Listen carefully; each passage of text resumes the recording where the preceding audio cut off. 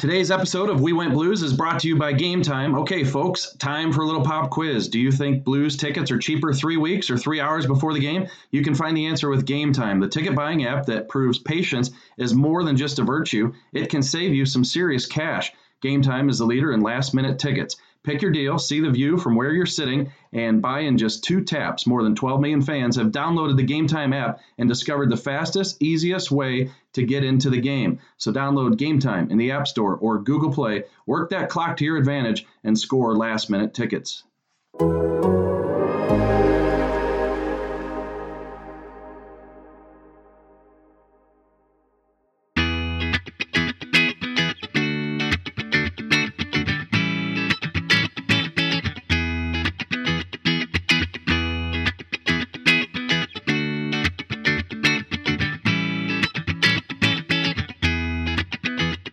This is We Went Blues, Episode 5, with Barrett Jackman, the former Blues defenseman, Jeremy Rutherford of the Athletic St. Louis. Well, Barrett, with the Blues on a 4-game, 10-day road trip, I thought this would be a good time to kind of talk to someone who has been on many road trips. I'm sure you can attest to that.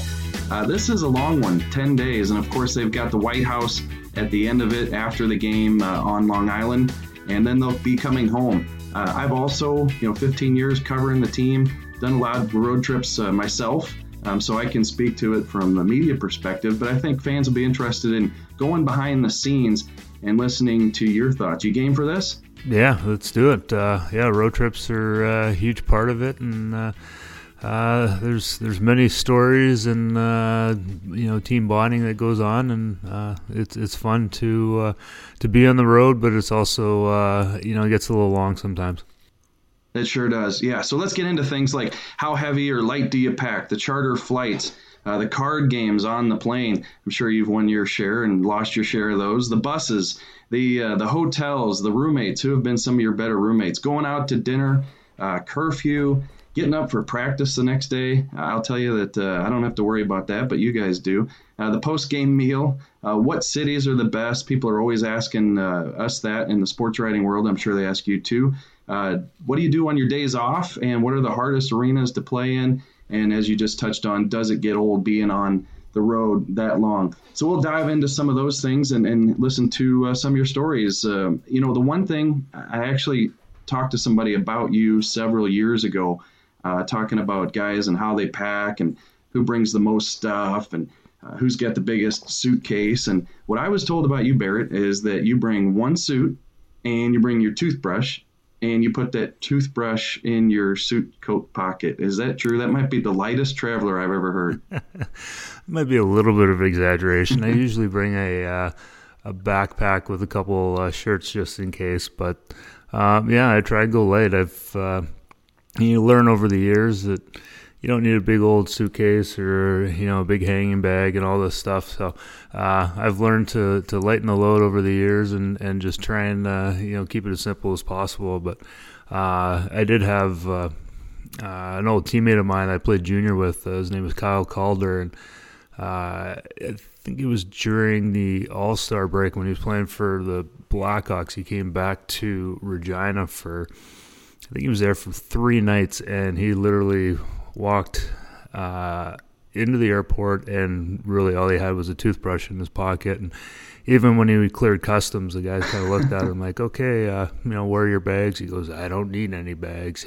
All I got is my toothbrush. So it was pretty entertaining that he came in for 3 nights during the All-Star break, and he literally just had a toothbrush in his pocket, and he carried it everywhere he went just in case he crashed at a different place. Did he? Gosh. Well, you can't tell me that some of these former teammates of yours, the Robbie Fabbris of the world, the guys that dress to the nines, aren't bringing 4 pairs of shoes. Is there a guy or a few guys that you get a look at their suitcase and see what's inside it and get a chuckle out of it?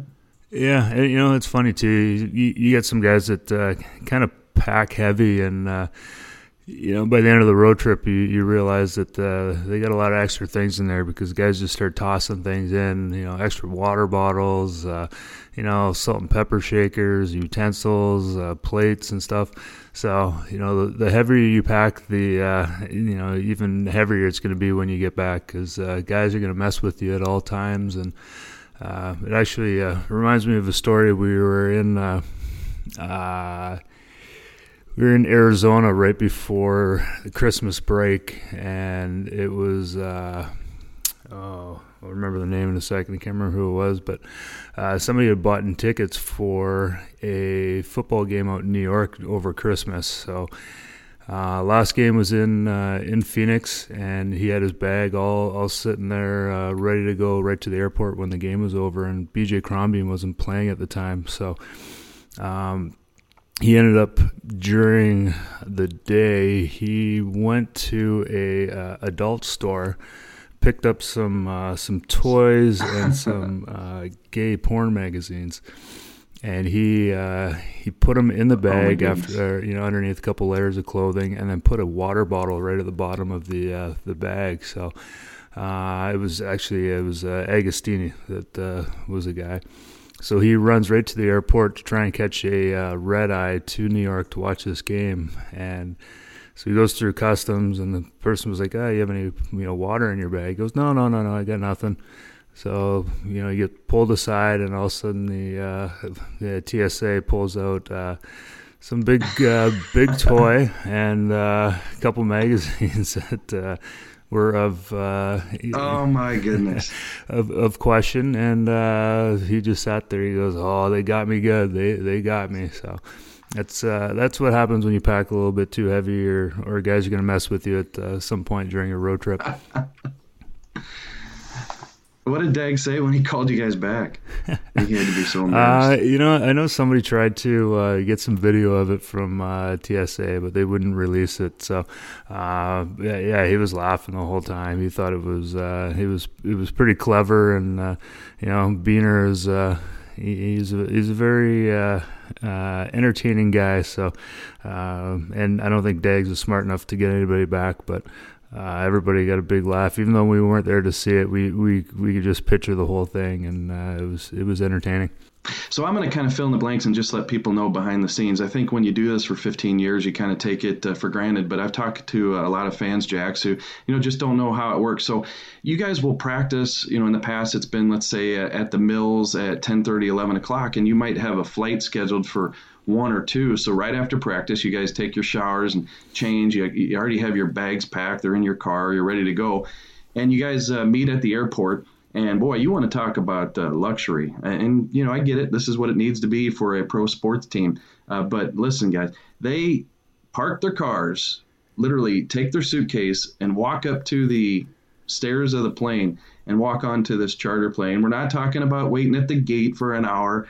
This is the life of luxury, which I was fortunate to lead for a while. But you guys live in style, Jax. You get up into the plane and you start your card games and wherever you may be going. And talking to players over the years, they like it. Some teams do it differently than others. And I know Vancouver, you talk about you get on the plane and they got the sushi waiting and you sit down and you have the steak dinners.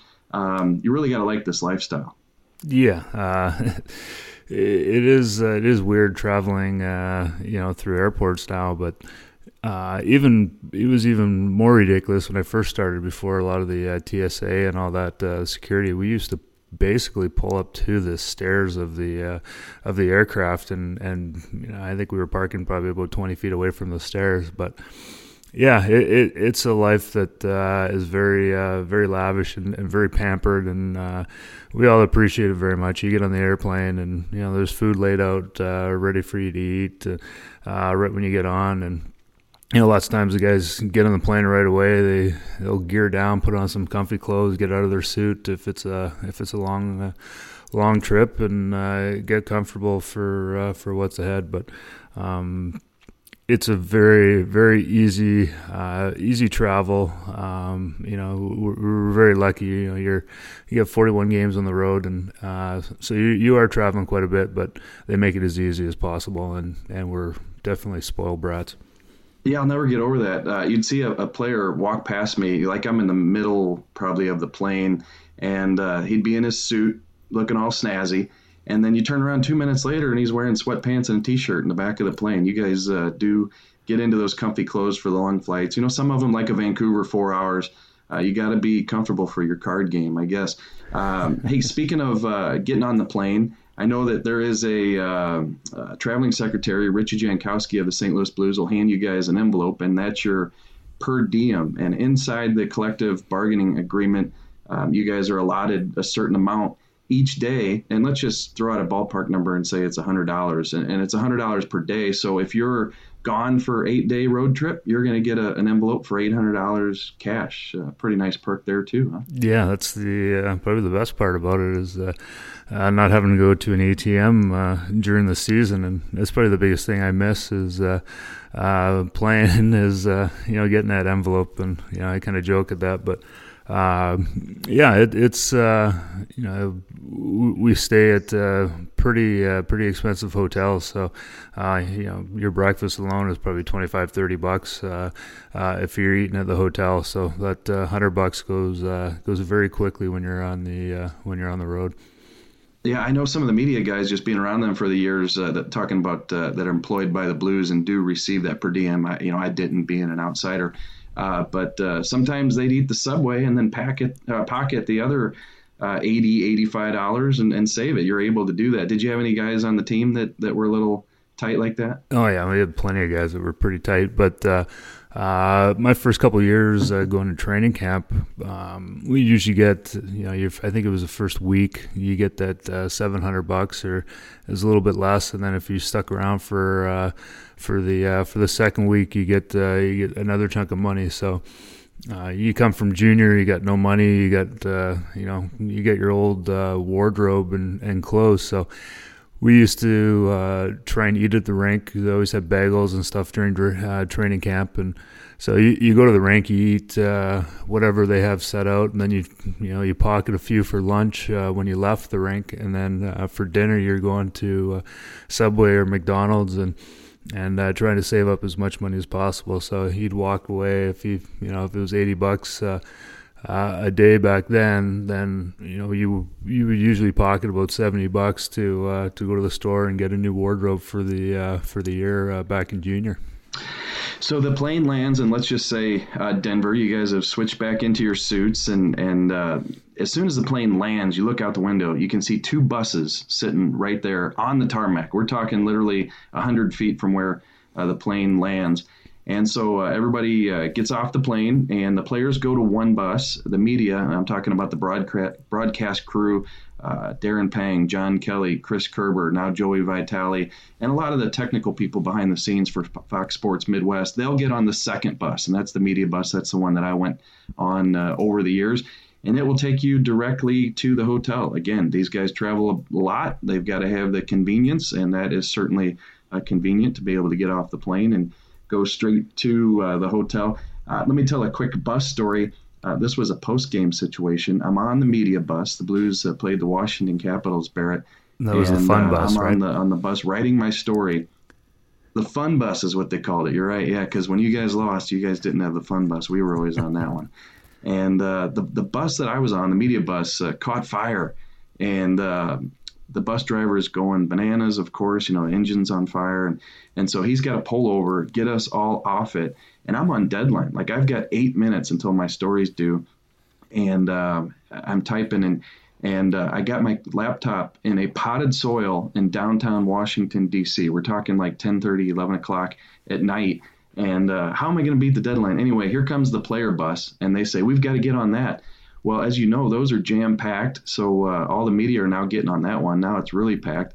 And the only light in the entire bus is my computer screen. And I'm writing about, let's just use your name for example here, and Barrett Jackman coughed up a puck, and, D.C. Washington Capitals went back the other way and scored and won the game. I don't know who's sitting behind me. It could have been the guy that I was writing about sitting right behind me, reading my lit up computer screen. So that was a situation on the bus that I'll just never forget. But any good bus stories that you recall over theirs? Yeah, did you feel like Forrest Gump getting on that bus and everybody saying the seat's taken?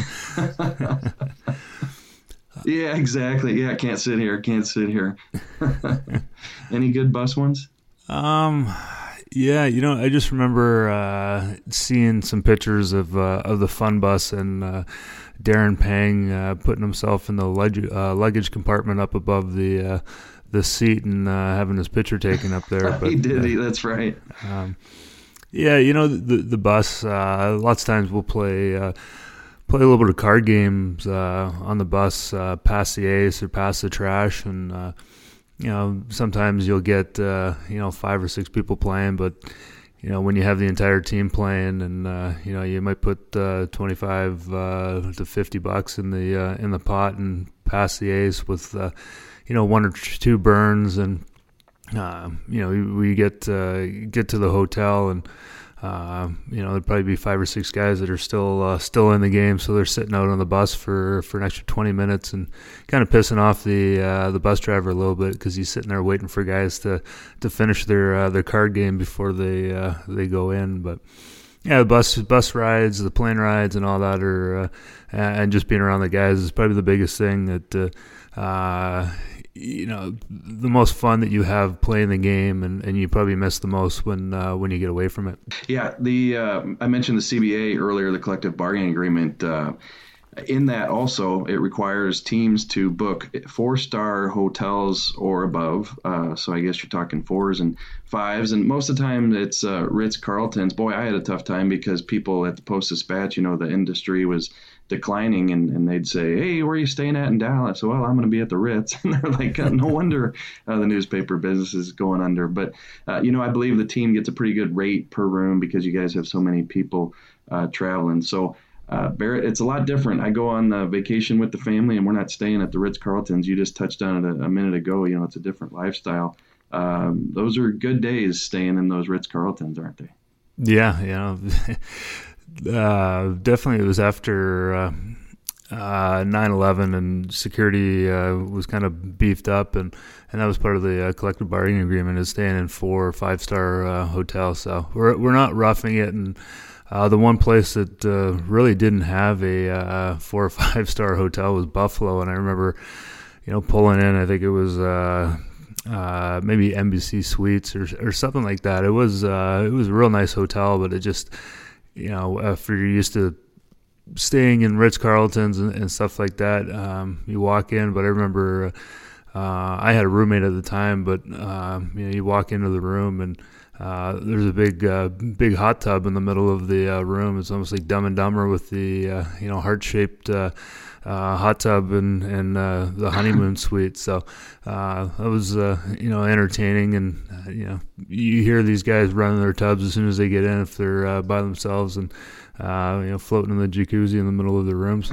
Hey, another one. We were in Dallas, and I needed a haircut, and I know you're going to snicker there. What are they going to do? A little shave my tennis ball head, and I called downstairs and I said, "Do you guys have like a Great Clips nearby? I could just walk and get a haircut." And right away, Ritz-Carlton, they say, "No, but Shelly could see you in 10 minutes. She has a cancellation." And I said, "Okay, I guess so." So I go downstairs, and I'm telling you, this haircut to shave my bald head took her all of a minute and a half, and it was $50 at the Ritz-Carlton. So I wish I would have found that Great Clips.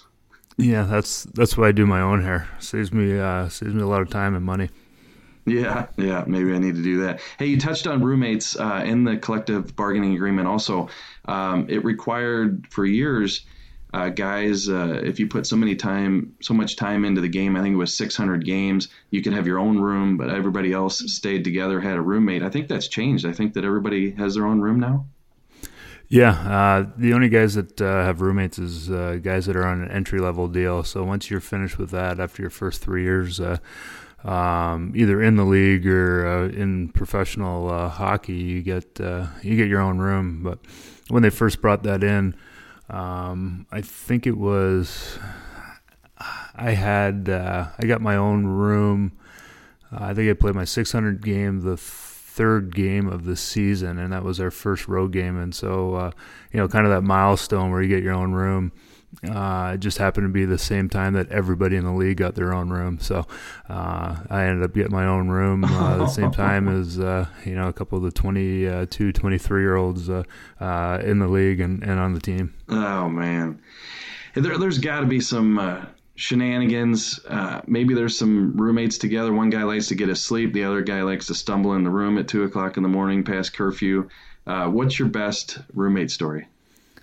There's a few guys that love to scare the shit out of their roommates. So, Ryan Reeves was a guy that, so you get to the hotel and all the keys are laid out on a table, and so you get the little key card jacket with the name on there and then the room number. So Reevo used to get off the bus as quickly as possible, go in, take one of the keys out of the card holder there and run up to the room and try and hide behind the curtains or in the closet and wait for whoever it was to come up and then try and scare them. So Revo was a guy that always tried to play some practical jokes on people. And I remember one time too that I think it was my first year in the league, Freddie Brathwaite was staying across the hall from me, and so I thought I'd be all kind of coy and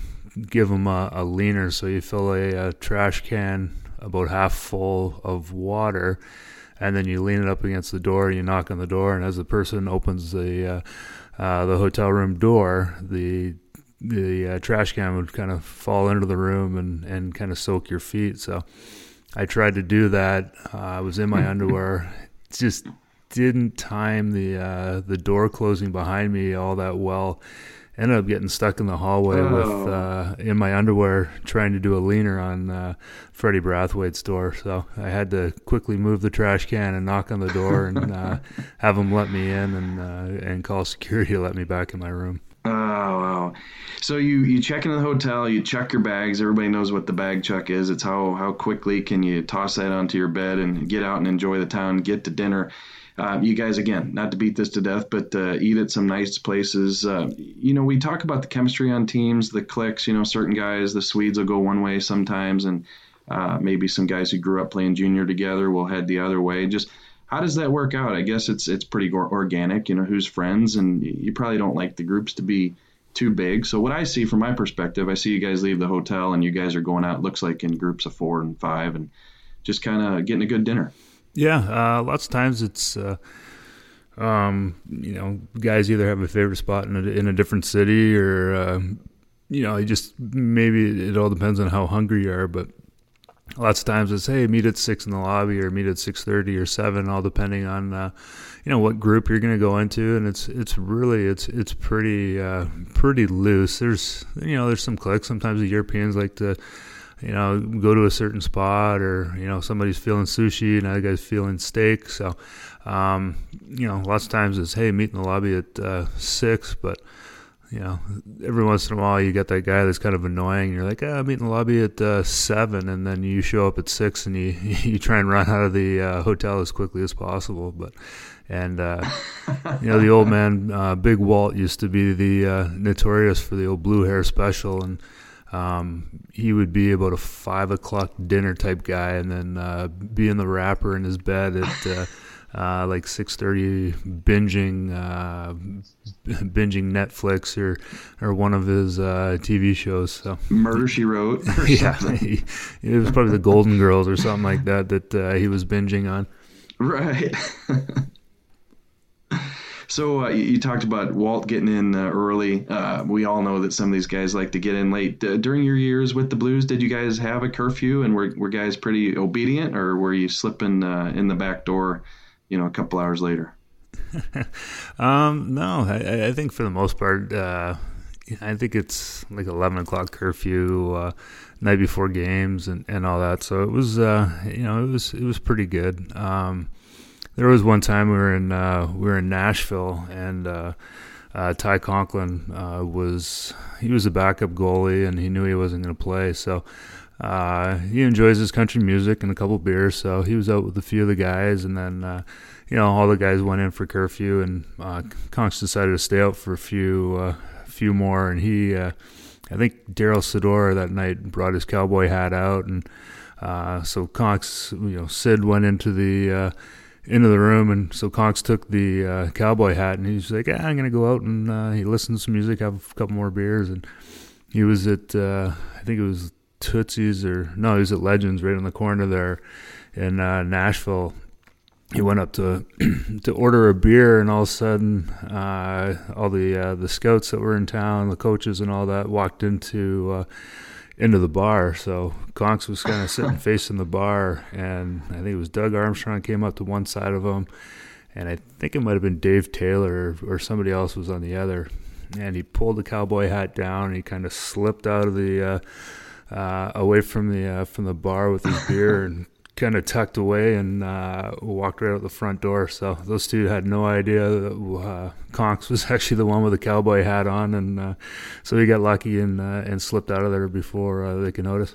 Yeah, I may or may not, I can't confirm, been sitting about 10 feet away from Conks that whole night. And that's the one thing, Barrett, for us, the media, we write our stories, we go out for a fun night on the town. You guys have to be in early. And then the next day, you guys got to be up and at 'em, ready for practice. So I think I've watched a few practices in a haze, and I want to guess that a number of the players have probably gone through that morning skate in the haze. Yeah, morning skate's not, guys are pretty pretty respectful of the game, and there is a little bit of guilty hockey that goes on, but it's not that bad. But there's those off day practices that sometimes are a little tough to get through because you're battling the team building from the night before. You're battling those demons when you're on the ice, but it's all part of the game, and it shows a lot of character too. Which guys are terrible on the ice the next day, and a lot of those guys don't really last too long because it's a mental part of the game too. Is how well you could hide how bad you feel and getting through practice and hopefully not puking on the ice. So then you play the game that night. Barrett, and on the road there's always a post-game meal, and maybe sometimes at home you guys have something in there, but I think for the most part guys just leave Enterprise Center and head home and maybe get something to nibble on. But on the road there's pizza. I know I was in Montreal the other night, and the famous thing is the hot dogs. I'm sure you recall those, how good those are. But you guys skate, you work out, you do everything, so I'm sure the pizza doesn't pile up on you guys like it does some of us that cover you. But you look forward to that post-game meal, and particularly in a place like Montreal where you got the famous dogs. I think Montreal was the only time I'd actually eat after a game, just to grab a hot dog. Normally, right after workouts and games, I don't really feel all that hungry, so I don't eat until a few hours after, or really don't eat till the next day. But I remember, I think it was one of the dad's trips. And so we got all the fathers on the trip, and we're down in, I think we were down in Florida, and all the fathers are trying to experience the whole thing. So on the day of the game, you get up, you have breakfast, then you go to the rink, you have pregame skate, and then you come back, you got a meal sitting there for you, and you get steak, chicken, pasta, rice, sweet potatoes, baked potatoes, everything you can imagine, and then you take a quick nap, and then you go back to the meal room, grab a little snack, and go to the rink. And we usually don't eat until after the game, like you said. But so all the fathers were trying to experience everything. So they wake up, they have breakfast. 3 hours later, 2.5 hours later, they got a full-on lunch, and then they come into the snack, and then they had a meal set up for the fathers after that as well. Then you get on the plane, and they eat again. So all these dads were getting every meal in, where normally the players are getting, maybe 60% of these meals in.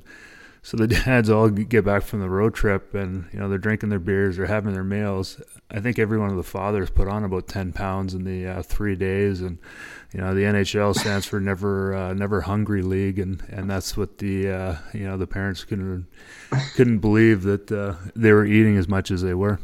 I can certainly feel their pain. It is tough. And sometimes I actually wished I was out there skating the next day just to try to skate it off. But that never worked. And well, these hotel gyms aren't all what they're cracked up to be. And Yeah, JR, these 5-star hotels, they do have gyms in them, so you could get a workout in if you were, really feeling that bad. I walked up and down the hallways. I never found these gyms. I don't know what you're talking about.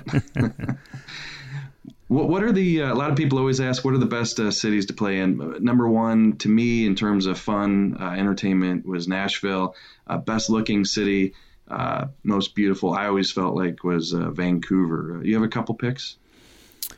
Yeah, I always enjoyed Vancouver. It was close to home, and you're right on the water there. You stay at the Weston Bay Shore when you're there, and you're right on the water, and you get these seaplanes that are flying in. You could see the snow-capped mountains in the background, and so yeah, Vancouver is probably one of the prettiest places that you'll ever be and you'll ever see. And then I think just being in New York, playing at Madison Square Gardens, and kind of being in that big city a little bit was always a lot of fun and entertaining with the history and just the people watching. I'm a big people watcher, so places like New York and LA is fun to just sit and watch the people walk by and make up a little bit of a story of what they're going through in your head, and that's probably the best thing. Does it get old? I know, after years and years in the league, I mean, first of all, you miss things, and I realize you guys are paid well, and that's the first thing that the public wants to bring up, but you're still away from your family. I'll never forget my son's first birthday. I was in the Madison Square Garden press box, and I was using Skype to sing happy birthday to my son on his first birthday. So I'm sure you've gone through things like that. Hey, the money's nice, but it doesn't fill in those memories for you. Did it get old over the years being on the road so much? Yeah, there's a lot of things. My son playing hockey, or my daughter in gymnastics, and just missing a lot of things that they did, and trying to hear, get a play-by-play, or getting some videos from my wife of, what my kids are doing, or, missing a school play, or, just kind of a, parent-teacher thing at school. There's multiple things that I miss. I remember my wife was pregnant with my son, and we were playing over in Sweden.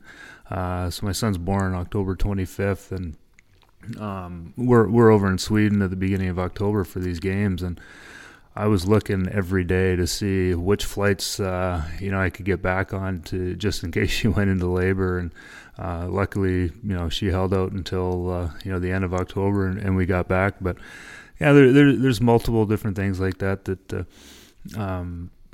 players are missing, or family things. You can't get back to home for parents' birthdays, or family reunions, things like that. So but it's all part of the game. It's luckily the family's prepared for it, and they know exactly what your schedule is in July and August, and so they're ready for it, and that's a huge sacrifice by the families too. That we all really appreciate the sacrifices they made when we were growing up, and now our wives and our kids make for when we're playing.